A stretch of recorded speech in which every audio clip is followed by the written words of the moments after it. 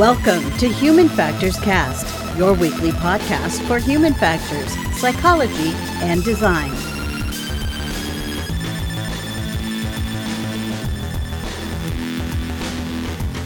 Hello, everybody. Welcome back to another episode of Human Factors Cast. This is episode 236. We're recording this live on February 24th, 2022. I'm your host, Nick Rome, joined today by Mr. Barry Kirby. Hey, Nick. It's great to hear you. Oh, thanks, Barry. Really appreciate that one. We got a great show for you tonight, barring no technical issues. We'll be talking about what the term mental health really means and its impact on human factors. And later, we're going to answer some questions from the community about what gets us excited and motivated about human factors, UX, your job in general, how to store research at your work, and our opinions on sign up versus sign in. But first, here's a programming note for you all. We are going to have some upcoming coverage of the Human Factors Healthcare Symposium. This is something that we've done over the last couple years. Currently, we're finalizing some plans with leadership to bring you a preview of what to expect. We're going to do that sometime soon. But I do want to mention that we have asked in our Discord chat if there's anything specific that you all want to hear about. Let us know there. And that kind of goes for conference coverage in general. If there's any sort of things that you find most valuable about when we go out to conferences and come back, whether it's the interviews, whether it's talking about specific presentations that we went to, whether it's hearing about the program and what the experience was like, we want to hear about that because we want to produce content that's relevant to you and that you'll get something out of. Anyway, I think that's all I have for notes. So why don't we go ahead and get into the news? That's why you're here.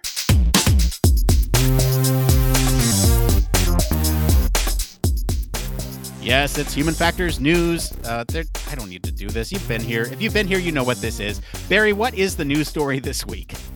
So the standards are just slacking now. The story this week is researchers call for greater clarity over what constitutes a mental health problem.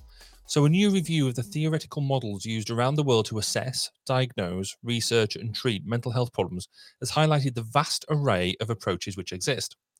So by examining over 100 publications which refer to mental health or mental illness in some way, the researchers have identified 34 different theoretical models used by practitioners, researchers, and users of mental health services to understand the nature of mental health problems. Importantly, they found that there was no criteria which could be used to prioritize why one model might be used over another. This really matters, they say, because how mental health problems are understood has lasting ramifications for how people with mental health problems are assessed and supported. In view of the wide range of models that are used by practitioners, the researchers are now calling for greater clarity over how different and potentially contrasting mental health models can be used in practice. They argue that this debate needs greater input from non-medical professionals and service users. So, Nick, we've talked about mental health issues a number of times over the past few episodes. What are your thoughts on this greater call for engagement from the wider community? Yeah, this one's tricky. Obviously, mental health has been on my mind lately. And I'm really glad that we found a topic to kind of channel some of this discussion. I think a couple weeks ago, Frank, who's a previous guest on the show, mentioned in Discord that this would be an awesome topic to talk about. And he said that after hearing about my experience with ADHD. And I'm just glad we found a story that goes well. In terms of my thoughts on how we define mental health and what they're mentioning here, I absolutely think this is true. I think when you think about mental health, or when the common person thinks about mental health, they think about issues or sort of non-neurotypical thoughts, behaviors, actions, all these things. And so when we define mental health, we need to make sure that that is kind of treated equivalent to our physical health, right? When you think about being in a good physical shape, meaning, you don't get winded doing basic activities like myself, or basically that you are exercising your body, and that is physical health. And mental health, we need to think about exercising our mind and making sure that we are in a good place psychologically. I've gone on quite a bit about my initial general impressions of the article. Barry, what are you thinking about this? I think it's really insightful because I think it's a really long overdue review. The whole mental health piece is still we treat it like we know everything about it, right? That all we need to do is, you go and do some exercise, or you throw some drugs at it and stuff like that. And we kind of have this perception that it's well and so, but actually this highlights that we're still very much feeling our way around it. We still don't truly know. We're kind of dealing with the symptoms rather than the causes, because it's still a lot of work to be done. And that, combined with the stigma around mental health, there is still a huge amount of stigma around mental health. And I like to think that it's born out of ignorance rather than malice. That a lot of the stigma is there just because we don't truly understand what's going on. But the idea that this review gives us or has highlighted the fact that we don't have a decent structure to be able to assess which are the right models to be applying to different causes, different ideas, I think it is really good. So it feels like a starting point. It feels like there's still a lot of work to be done. And I think it's probably worth diving into some of those issues around mental health, their understanding. So I was wondering if you could give us a bit of any sort of insights. Yeah, I do want to kind of preface our discussion today. I know a lot of people are probably listening and saying, well, what does mental health really have to do with human factors? We're going to jump into that. But really, I want to kind of understand the foundation of mental health. And I'm not going to read this verbatim, but I'm going to jump around a little bit. This is from mentalhealth.gov, which is, I would imagine, a government-funded effort to understand mental health. And so I think when we kind of think of our traditional understanding of mental health, this is kind of what they're saying, right? It includes our emotional, psychological, social well-being. It affects how we think, feel, act. It also helps determine how we handle stress, relate to others, and make choices. And this is a really important thing at every stage of life, from childhood and adolescence all the way through adulthood. And they go on to say, over the course of your life, if you experience mental health problems, basically your thinking, your mood, or behavior could be affected because of what's going on in your head. And there's a lot of different things that go into mental health, right? So like biological factors, genes, brain chemistry, those types of things, life experiences, trauma is a big one. Abuse is another big one, or family history with mental health issues, or I shouldn't say issues. Mental health problems is what they say here. So obviously, one big caveat to all this: help is available. There are resources available, and we'll link some of those in the description of the show notes here. But I beyond sort of the textbook definition of mental health, I do want to kind of mention that some interesting stats here. All of us, everyone on this planet, has mental health, and that's something to remember. We all have this mental health. And when you think about everybody on the planet, approximately 25% of us will experience some difficulty with mental health. And, for like getting into my personal story, I didn't realize that something was wrong until I started reading other people's experiences around, for me, it's ADHD. And I didn't understand that thinking in certain patterns or hyper-focusing on something, or sort of rationing out in my brain these certain things weren't neurotypical. And it was very surprising to me. And I mean, statistics like this kind of go to show it. I didn't know I was one of those four. And so I don't know. There's help available. We'll link that. But anything to add to the understanding of what mental health is before we kind of get into the human factor side of this whole topic? No, I think actually it's almost just to reinforce that last piece of what you said, is that mental health and mental health problems are clearly they're related, but just having an appreciation of your mental health, everybody needs to do it in the same way that we think about fitness, or maybe I should think about that fitness thing a bit more. And eating healthily, again, I need to do more of that. We need to think about we need to think more about our mental health and that type of thing. Just because we what I quite like is the fact that now the term mental health is so common in our vocabulary, and actually younger generations as well are much more aware of mental health, and the fact that you need to be aware of it is a really, really good thing. And I would just strongly encourage everybody to be just willing to talk about it. because it's, like I said, it's something that we want to hide, because, as you quite rightly say, everybody has mental health, and we need to keep that healthy and be self-aware. As you said, there's issues that I've not realized have been going on until you reflect somebody else's position, and it can be quite a scary thing to try and talk about and admit such things. But I think these things are getting easier. Anyway, should we dive into some of the how mental health affects human factors? Yes, let's do it. Do you want to just kind of give us a brief state of mental health and human factors, and then we can kind of dive into some specific examples? Yeah, there's some. So to look at the generic bit, there's many applications for applying human factors to mental health care, but there's actually not a lot on how mental health impacts our ability to do things, or how to use things, perform our jobs, monitor systems. There is a decent resource at humanfactors101.com where they talk about mental well-being in the workplace, particularly through COVID-19. But it's worth highlighting some of the obligations, particularly for an employer, what you've got to be aware of.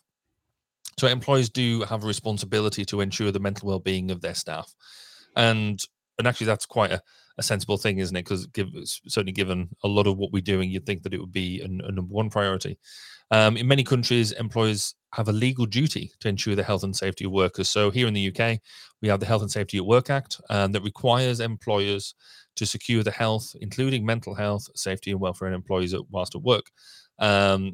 And amongst other things, basically provide that safe place of work, ensure you've got safe systems of work, and provide information and training. And interestingly, we've just done our annual training on this type of thing, which is quite good. In Australia, organisations have obligations to do what is reasonably practicable to eliminate or minimise work-related risks to health and safety. This would include any psychological risks created by COVID-19. So, but it is worth noting that all the laws only set a minimum standard. There's nothing to stop you going above and beyond these by setting greater improvements across a whole range of measures if you want to take additional actions. But a recent study by the World Health Organization estimated that depression and anxiety disorders cost the global economy over $1 trillion each year in lost productivity. So there's clear business benefits to be able to manage mental well-being, alongside, and that's aside from the moral and legal issues. So, fundamentally, there is a drive on employers to not only look at the physical safety of what you're doing, but the mental health application as well. Yeah, it would be easy to do, wouldn't you? Yeah, I want to jump in here. So, thank you for covering the UK side of the house. I want to mention the US side of the house for a second. So we have something similar. We have Occupational Safety and Health Administration. That's OSHA, and they have a bunch of standards for workplace. And when you think about mental health, that's maybe. I don't want to call it a gap. It's not a gap in OSHA. They have it covered in several standards. I'm looking at one right now, 1904.5, which is specifically looking at determination of work relatedness. And so if you want to go look it up and read it for yourself, you can. But I'm just going to kind of briefly mention here that when they mention mental health in this capacity, they're basically asking if there's a situation where an injury or illness occurs in the workplace that is sort of work related, right? So is it related? Is it covered under one of these things? If the illness is a mental illness, it's not considered work related unless the employee voluntarily provides the employer with an opinion from a physician or other licensed therapist or professional who can basically vouch that the mental illness is work related. And so when you think about it from the US side, we don't really have that same kind of protection in place, which is not great. How do you define the difference? And I know we sort of get into discussion to a certain extent, but how do you really define the difference between whether something is a mental health issue is work related or not? Because it's so, from a mental perspective, you can't compartmentalize between work life and home life in that way, can you? Look, if you get a therapist to sign off on it, then you're good. But the issue is that there's no obligation, there's no standard that is meant for mental health, that says an employer has an obligation to protect the mental health of their employees. So that's just a picture from the US side of things. I just wanted to mention that in relation to your previous points there. I do want to jump into kind of well-being at work in general. And so, a lot of these, you mentioned it, right? There's little separation between work-life balance in some cases, and how do you really pick apart which one's which? There's a lot of aspects of work that kind of contribute to some of these mental health issues. And, as we saw with the pandemic over the last couple of years, this has really kind of flared up a lot of it. There's additional impacts on people in the workplace now.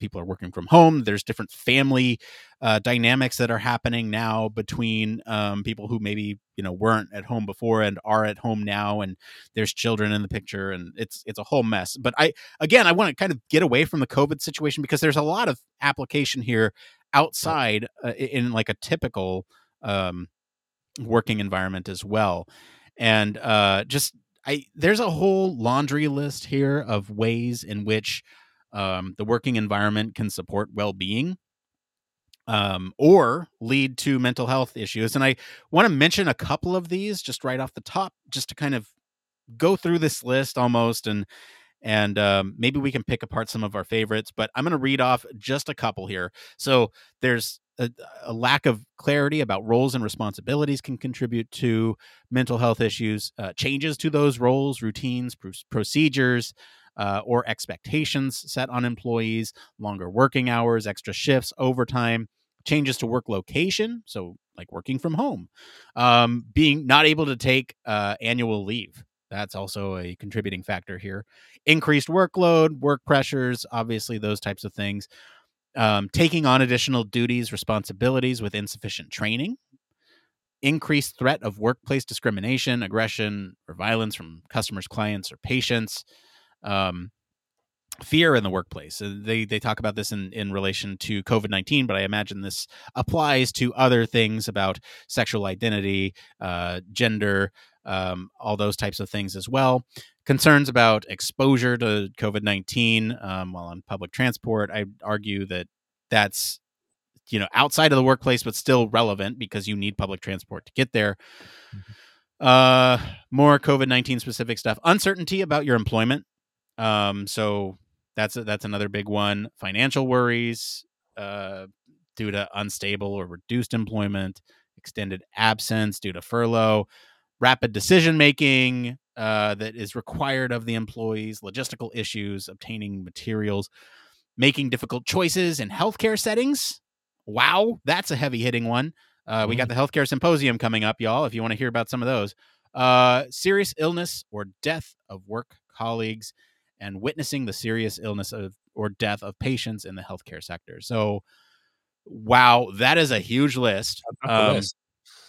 There's other factors too. We'll get into those in a minute. Barry, I want to talk to you really quick. Are there a couple in this list that you want to focus on a little bit and talk through? Yeah, I mean, for me, the two that hit is the working longer hours, and that really links in with this working from home around COVID. And so we're going to have the new normal, whatever the new hybrid working looks like, and I think that's going to be going for a while. And there's a bunch of things around the whole working from home piece that that a lot of people are saying, oh, you should get back to the office, this, that, and the other. But in some respects, there's a level of me agreeing with that, because people tend to overwork when they're at home. So if they're at home, particularly if their home setup is maybe on the dining room table, or it's at the end of the living room, it's a desk in the same room as where you socialize. People end up generally working longer hours than what you would do in the office, because the office you can put the computer down, you leave, and you go. Whereas if with the whole working from home, people have found that you're going to be working longer hours. So I think that whole change into the work location mixed with the longer hours actually is something that you can see how that would burn people out and make that go longer. So I think that is something we should particularly be aware of. I've got a bit of a bandwagon thing at the moment about whatever this new normal looks like. We need to work out about how to ensure people's safety at home, not just physical safety, but that our mental health safety. around that, just around the bits that you work. 'Cause I think it's easy to guilt people into working longer. Is there anything in there that particularly tickled your fancy? Yeah, there's a couple.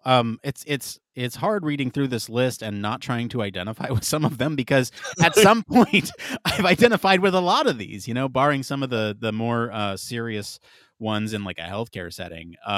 But I think certainly a lot of us have experienced some sort of lack of clarity around roles and responsibilities, especially as human factors practitioners. I think a lot of times it's our job to kind of come up with who's doing what and how that whole process happens. Exactly. And so, that comes with the job, but it's also kind of, I guess, unsettling to not know something set in stone. Another one that's interesting to me and relevant to me is uncertainty about employment. Like, I have in my head, I have a network of connections. I'm not afraid of finding another job, but when you work on contract work, it's sort of this really intense pressure on you to not only finish up the project that you're working on, but to find another job in that same time frame. Yep. So that way you have continued work afterwards. And I know that has burned out a lot of colleagues of mine, that uncertainty about employment with continuing on through contract work. And that's kind of another one that I wanted to bring up. And I'm bringing these up through the lens of human factors professionals. You can kind of look at this list and think of a lot of different things that can really impact your ability to work and your mental health. And that's kind of what we're talking about here, right? All these are human factors issues. All these can be solved with human factors applications, right? Well, absolutely, most of them anyway. Let's talk about other impacts that kind of contribute to mental health, but maybe outside the workplace, but could still impact your performance at work. So in the case of the pandemic, right, we all have social isolation from family, from friends, sort of an increase in domestic violence. That is something that we saw numbers spike early days of the pandemic, because everyone was not used to being in the same space. It's really sad. You also have sort of pressures for caring for independence, sick relatives, those types of things, childcare, homeschooling, and employment. All these things are kind of competing interests for time and energy. You have illness or bereavement for family and friends, and this is especially true during the pandemic as well. And kind of just a general note to kind of top off this whole section here. Basically, when you have poor mental well-being or poor mental health, or whatever you're attributing, whatever you're calling it, your ability to perform some of these everyday duties is compromised. A lot of these are influencing your human performance, right? If you think about human factors terms, it's weakening your human performance in the workplace and in your personal life as well. And so if you address some of these factors, any of these factors, really, it's going to improve that reliability of the human to do their job, and really just function properly, right? If you think about a human functioning, to the ability to function properly is probably what we're talking about most here. And this, if you think about sort of jobs with high risk or high safety critical incidents, like, I don't know, a pilot or a doctor or, TSA or something where, it really is mission critical that you are on in 100% good health, or firefighter, any one of these first responders. There could be a variety of different professions in which, these contributing factors are really going to make or break even saving a life. And so we got to think about all these things holistically, all these different issues that impact mental health, and then also how mental health impacts our performance on the job. Okay, I've talked a lot. Barry, I want to give you an opportunity to kind of clean up if there's anything in this section before we kind of move on to actually discussing the article itself. Yeah, I think this really does highlight, really there is a strong responsibility as an employer and colleagues actually to look out for each other. But we should be driving in the same way as we do from a physical aspect. We encourage the right setup of the desk. We do DSE assessments, all that type of stuff from a health and safety perspective, and we physically ensure that our employees and our staff and our colleagues physically are set up to do this properly. We should also be doing this from a mental health perspective, and we as human factors practitioners are in an ideal position to push that through. And really, the argument to the employer should be quite easy, because, as you quite rightly just said, if we're suffering from not necessarily mental health, mental health problems as such in the full on form, but even just that poor mental health well-being, our performance isn't on top. So therefore, we're not being as productive as we could be in the workplace. So there is a value for money thing there for employers to ensure that everyone's in tip-top mental health form, because you'll be more productive. So that argument sits. So I think we as human factors practitioners probably have a bit of a job to do in flying this banner a bit more than possibly we have been doing to date. That is a huge understatement. So we're cutting content for time, but if you're sticking around on our live version, or if you're listening to this later, our patrons get the full audio version. If you're listening to this later, listen to the post show, or go find us our post show on any of our video platforms. We're going to be talking about things like risk assessment, communication, consultation, work design, mental well-being, resources, all that stuff as it relates to human factors issues on this story. We just got to cut a little bit for time, but I do want to make sure we do have some time to talk about the article itself.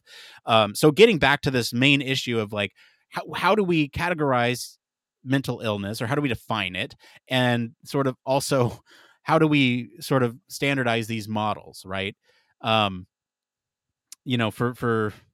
a lot of us, in terms of our knowledge from a psych background, right? We know of the DSM, and that's kind of like, I don't want to say the Bible, but it is a reliable source for some of these maybe more abnormal. I don't even want to say abnormal. It's a less typical neurodivergent mental health patterns. And so there's that. But I think what this article is saying is that we need to go beyond that. We need to look at some of these models themselves and talk about what are mental health problems, what counts as a mental illness, what kind of impacts do these have within healthcare, those types of things. Barry, are there any sort of cherry-picked talking points that you want to bring out from this article itself? So I think there's the one element that you just touched on there is being very almost careful in our language, or allowing us to define that language a bit better around what are things around just mental health, about allowing us to be more reflective on mental health, and what helps and detracts, gives us better or worse mental health in of itself, in the same way that going for a run will make you a bit fitter and all that sort of stuff. So just general, how do we affect that, and then get into the difference between, right, well, what's a problem, what's an illness, and really being able to define that in the same way as we would physically. But what I thought was interesting around the article was bit at the end is the fact that we have a broad range of perspectives around who does this, and what the researchers are suggesting is that rather than just engaging with doctors and specialists, we should bring in opinions from those people who are outside, so from the people who use the services, and what they highlight is that could be a real issue for them in the long term, but actually might be a way to go in the short term. What about you, Nick? Is there anything there that strikes you that we should be highlighting before we finish this bit? Yeah, I do want to kind of follow up on that point, right? Of not necessarily counting on specialists and researchers, but asking service users which model they feel to be most appropriate for them, right? And I think kind of it's almost like democratization of models. And I think that's really helpful, right? You think about these models as like tools in a toolkit, not necessarily the end all be all. And when you kind of take that approach, people can sort of think about mental health in the way that's best suited to them. And the one thing that this might have consequentially is you might think that the non-medical models might become a little bit more important or quote unquote important than some of these clinicians would be willing to accept, because it is kind of based on the subjective experience of the person. There's all sorts of models, right? There's biological, psychological, social models, and if you think about these models kind of fracturing, right? The researchers are showing that these types of models are fracturing into different submodels, if you will, and they're thinking about this field being dominated by psychiatry, psychology. You really need to bring in the perspectives of the people who are actually experiencing these issues and other professionals in other settings like nurses or social workers who experience this on a day-to-day basis. And you need to have them be heard to kind of incorporate their feedback into this larger discussion about what constitutes mental health. Yeah, I think that's really all I had about the article. Barry, any other closing thoughts? No, not in particular. I think it's a really good, starting point. I like the idea in this particular element that we are, we spent a long time developing approaches and different bits. Now feels like an appropriate time to go back to basics, almost restructure, look at refresh of what we're doing, and to see whether we now know more and can apply things better. So I look forward to hopefully at some point, maybe 6 months time or something, being able to maybe revisit this and seeing where we've got to with it. It feels like an exciting time.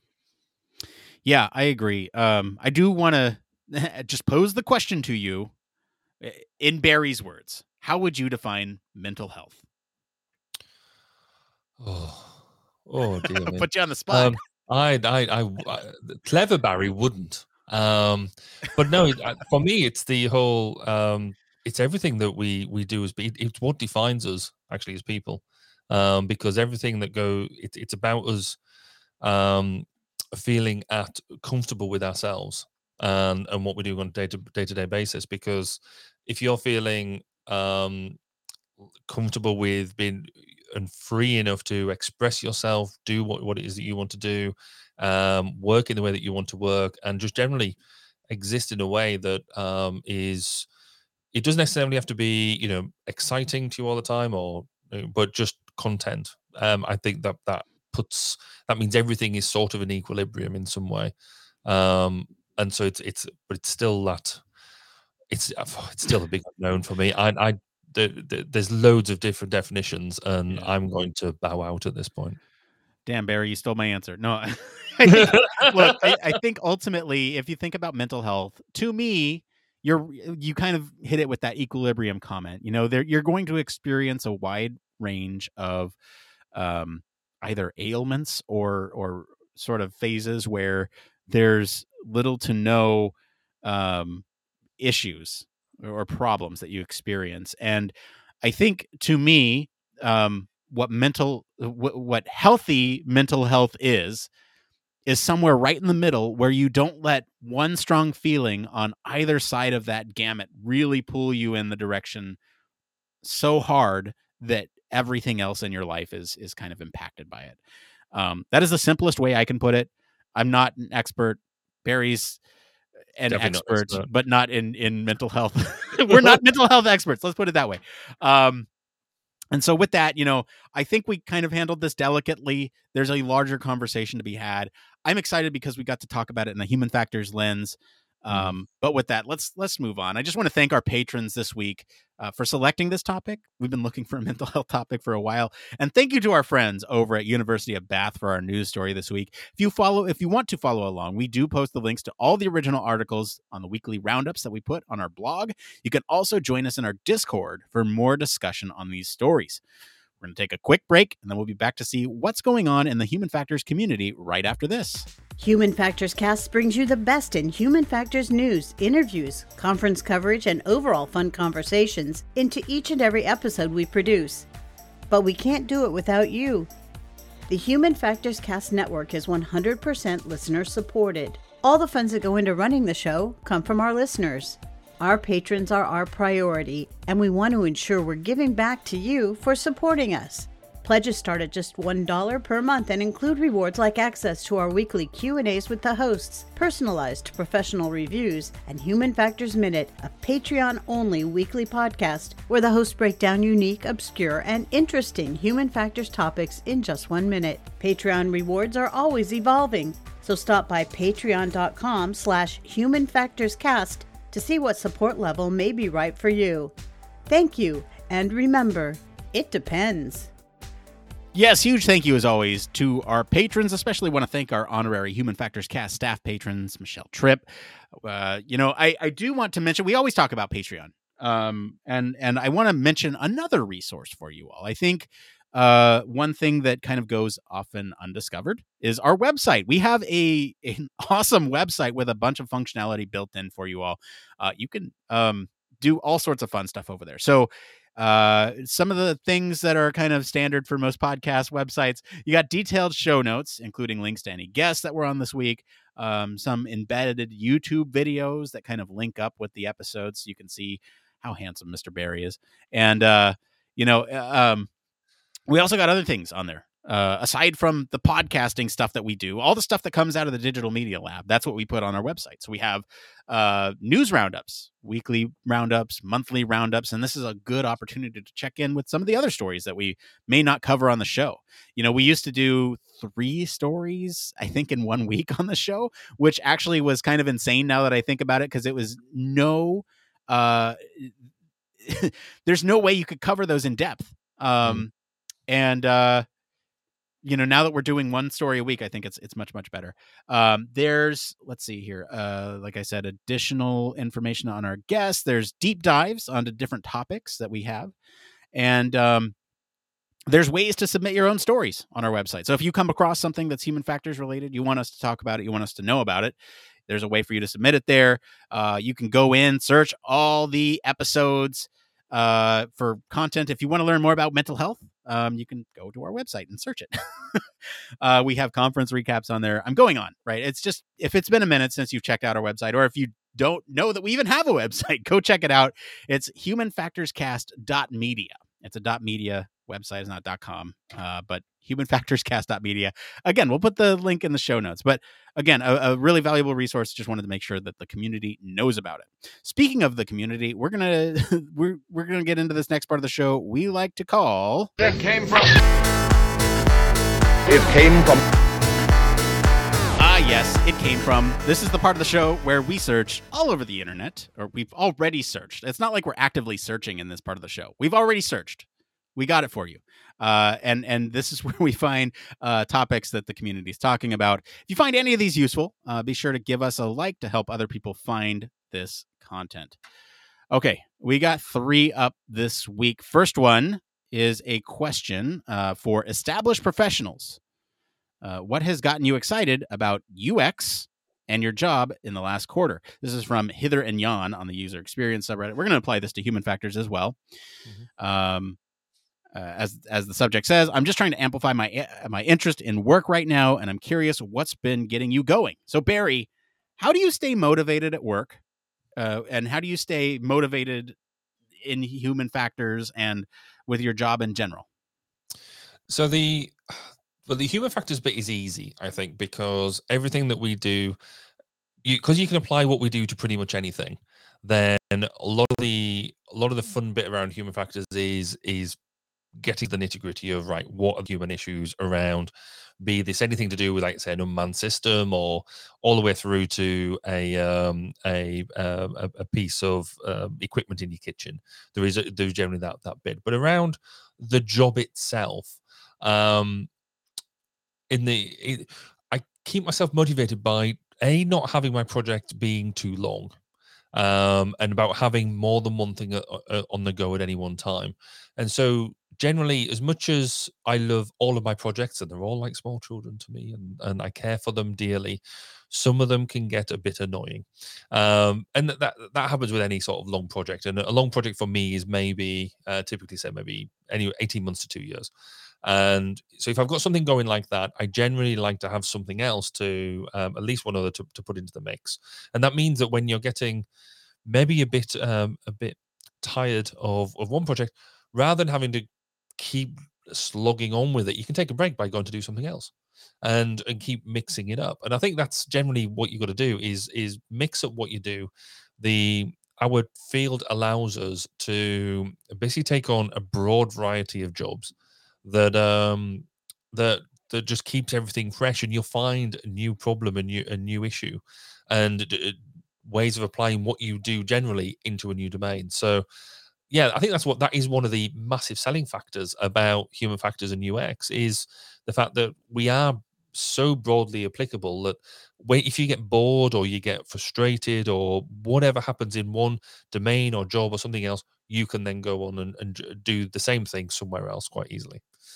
What about you, Nick? What gets you excited about your job?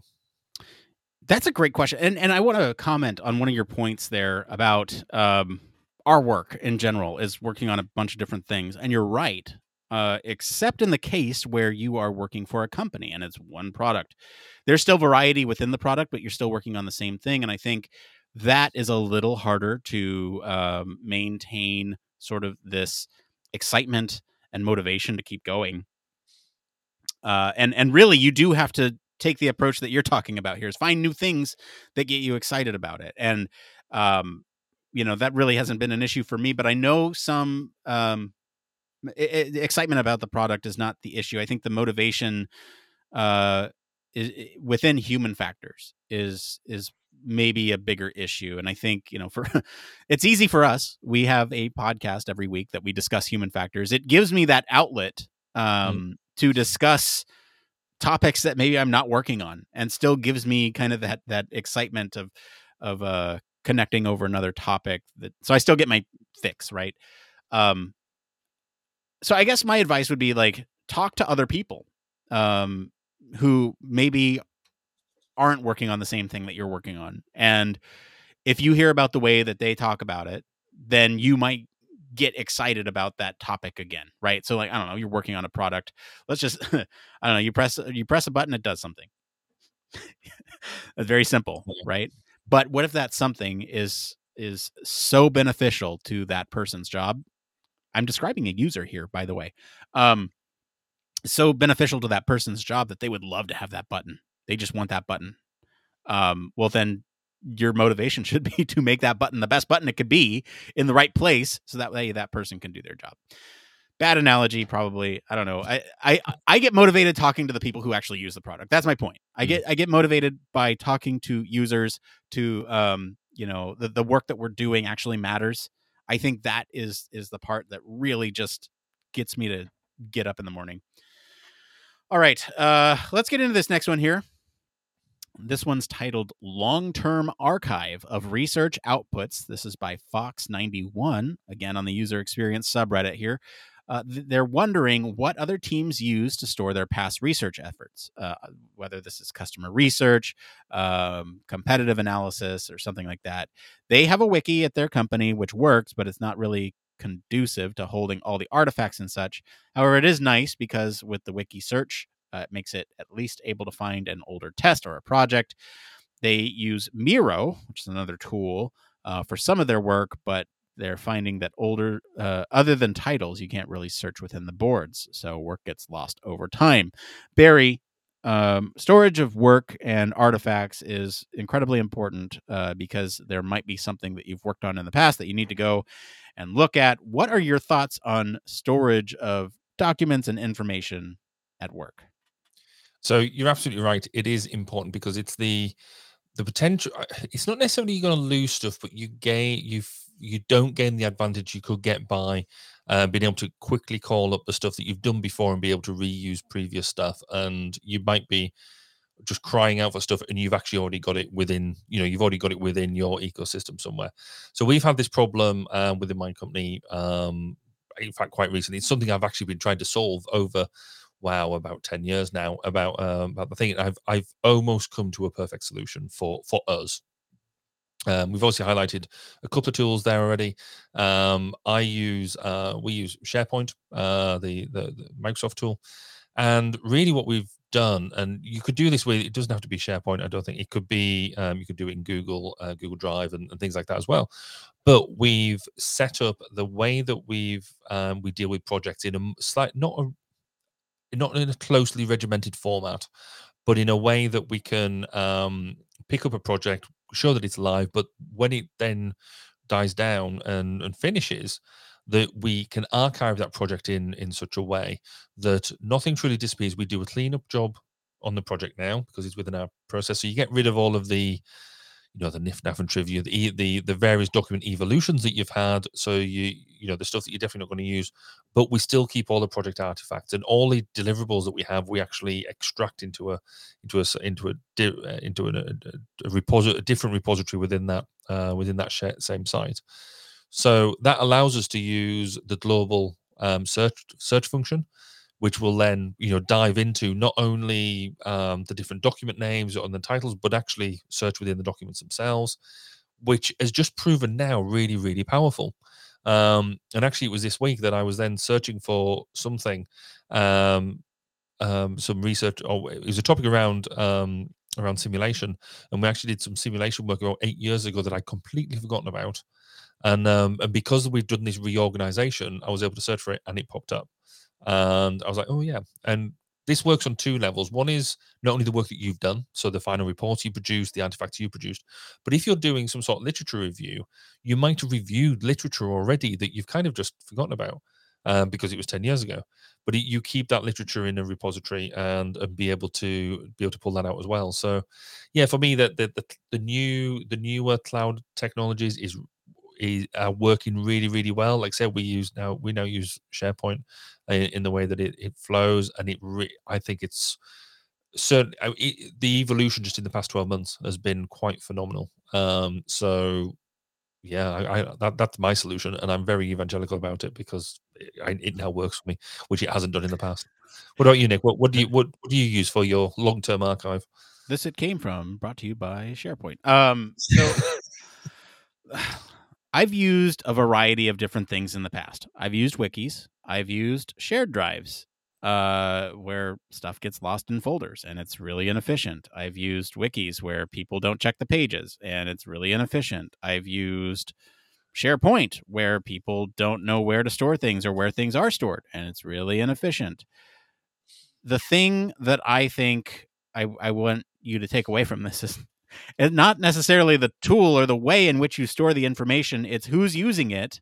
Are they trained to use it? And can you find stuff on it? There's probably an optimal way. I think Barry's way is probably fine and probably works best for their company. But like for me, what I've found success with is when you have everybody using something like a wiki. You can store things on a wiki. You can link to other repositories and have information on there, an archive, if you will, of past projects that have worked well. You can also implement a tagging system. If you know something was like a results or an outcomes brief, you can tag it outcomes or results or keep it consistent. But whatever it is, you can tag it and then search across all of your stuff and say, okay, well, here's results from this project. Or, if you have a certain project that you're doing for a certain contract, get a hashtag for that contract. HFC 2022, Human Factors Cast 2022, right?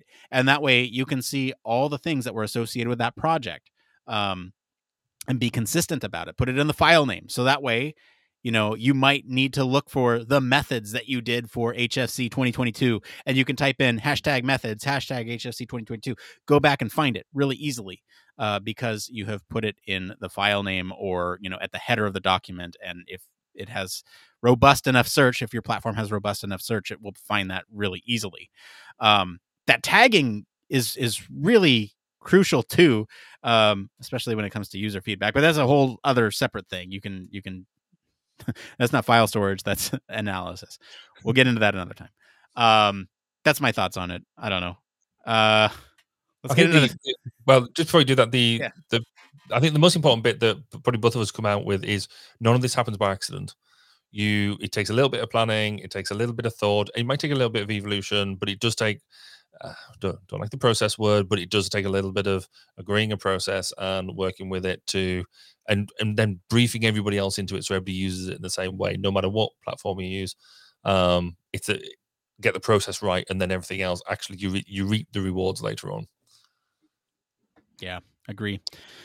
This last one is something that we don't typically do, but we're going to do it anyway. This question is, why is sign up ultra prominent nowadays, but sign in gets buried? This is by Adequate Elderberry on the user experience subreddit. We don't typically talk about UI stuff too much. They say, hello, UX folks. I've noticed over some time that a lot of popular platforms seem to be making account creation procedures more and more central, bolder, eye-catching, etc. The reasoning here is not too hard to understand. They all want more users and are streamlining the processes.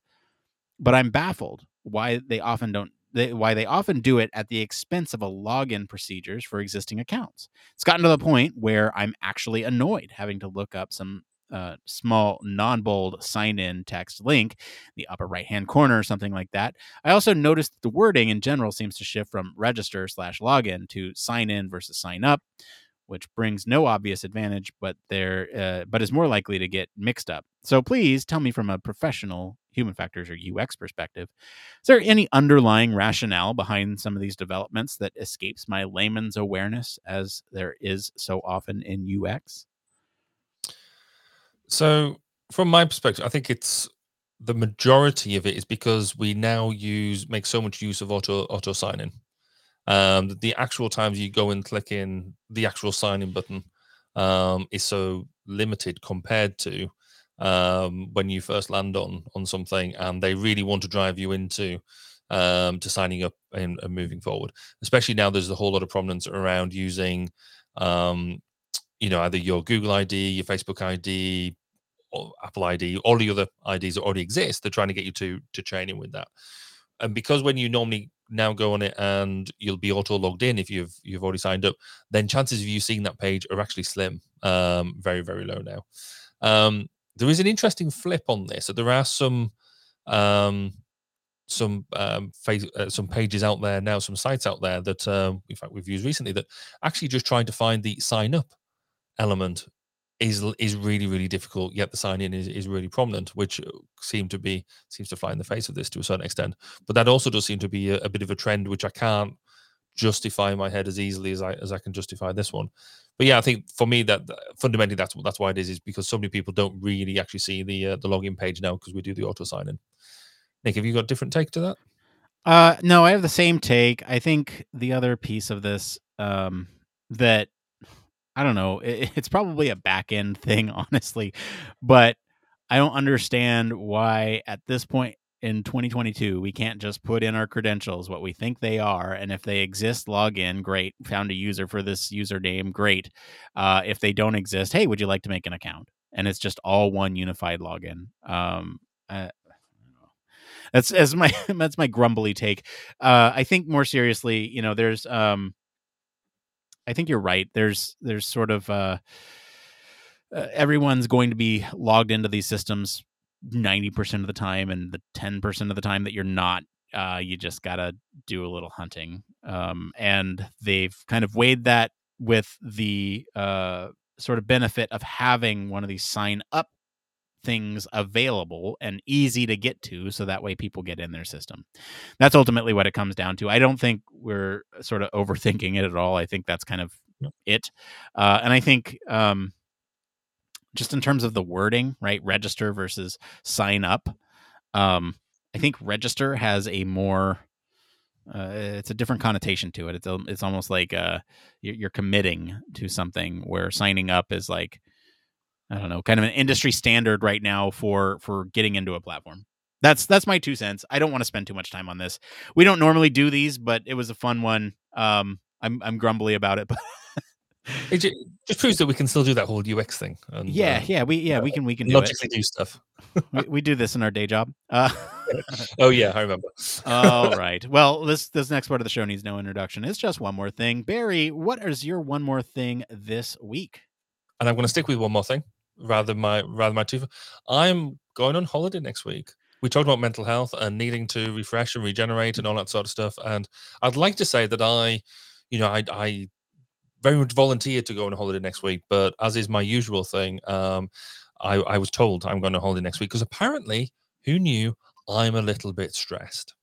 Given that it's been quite a while, and we're coming to the end of a couple of very large jobs and this, that, and the other. So Amanda very kindly suggested in a very forthright manner that we're going on holiday, and so I'm really very much looking forward to it. We've got a stressful couple of days just to finish out a couple of bits of work. Next week I'm not allowed to take my laptop. I think my phone's going to be slightly restricted. So yeah, I'm going to try and practice what we preached today, and go and look after myself a little bit.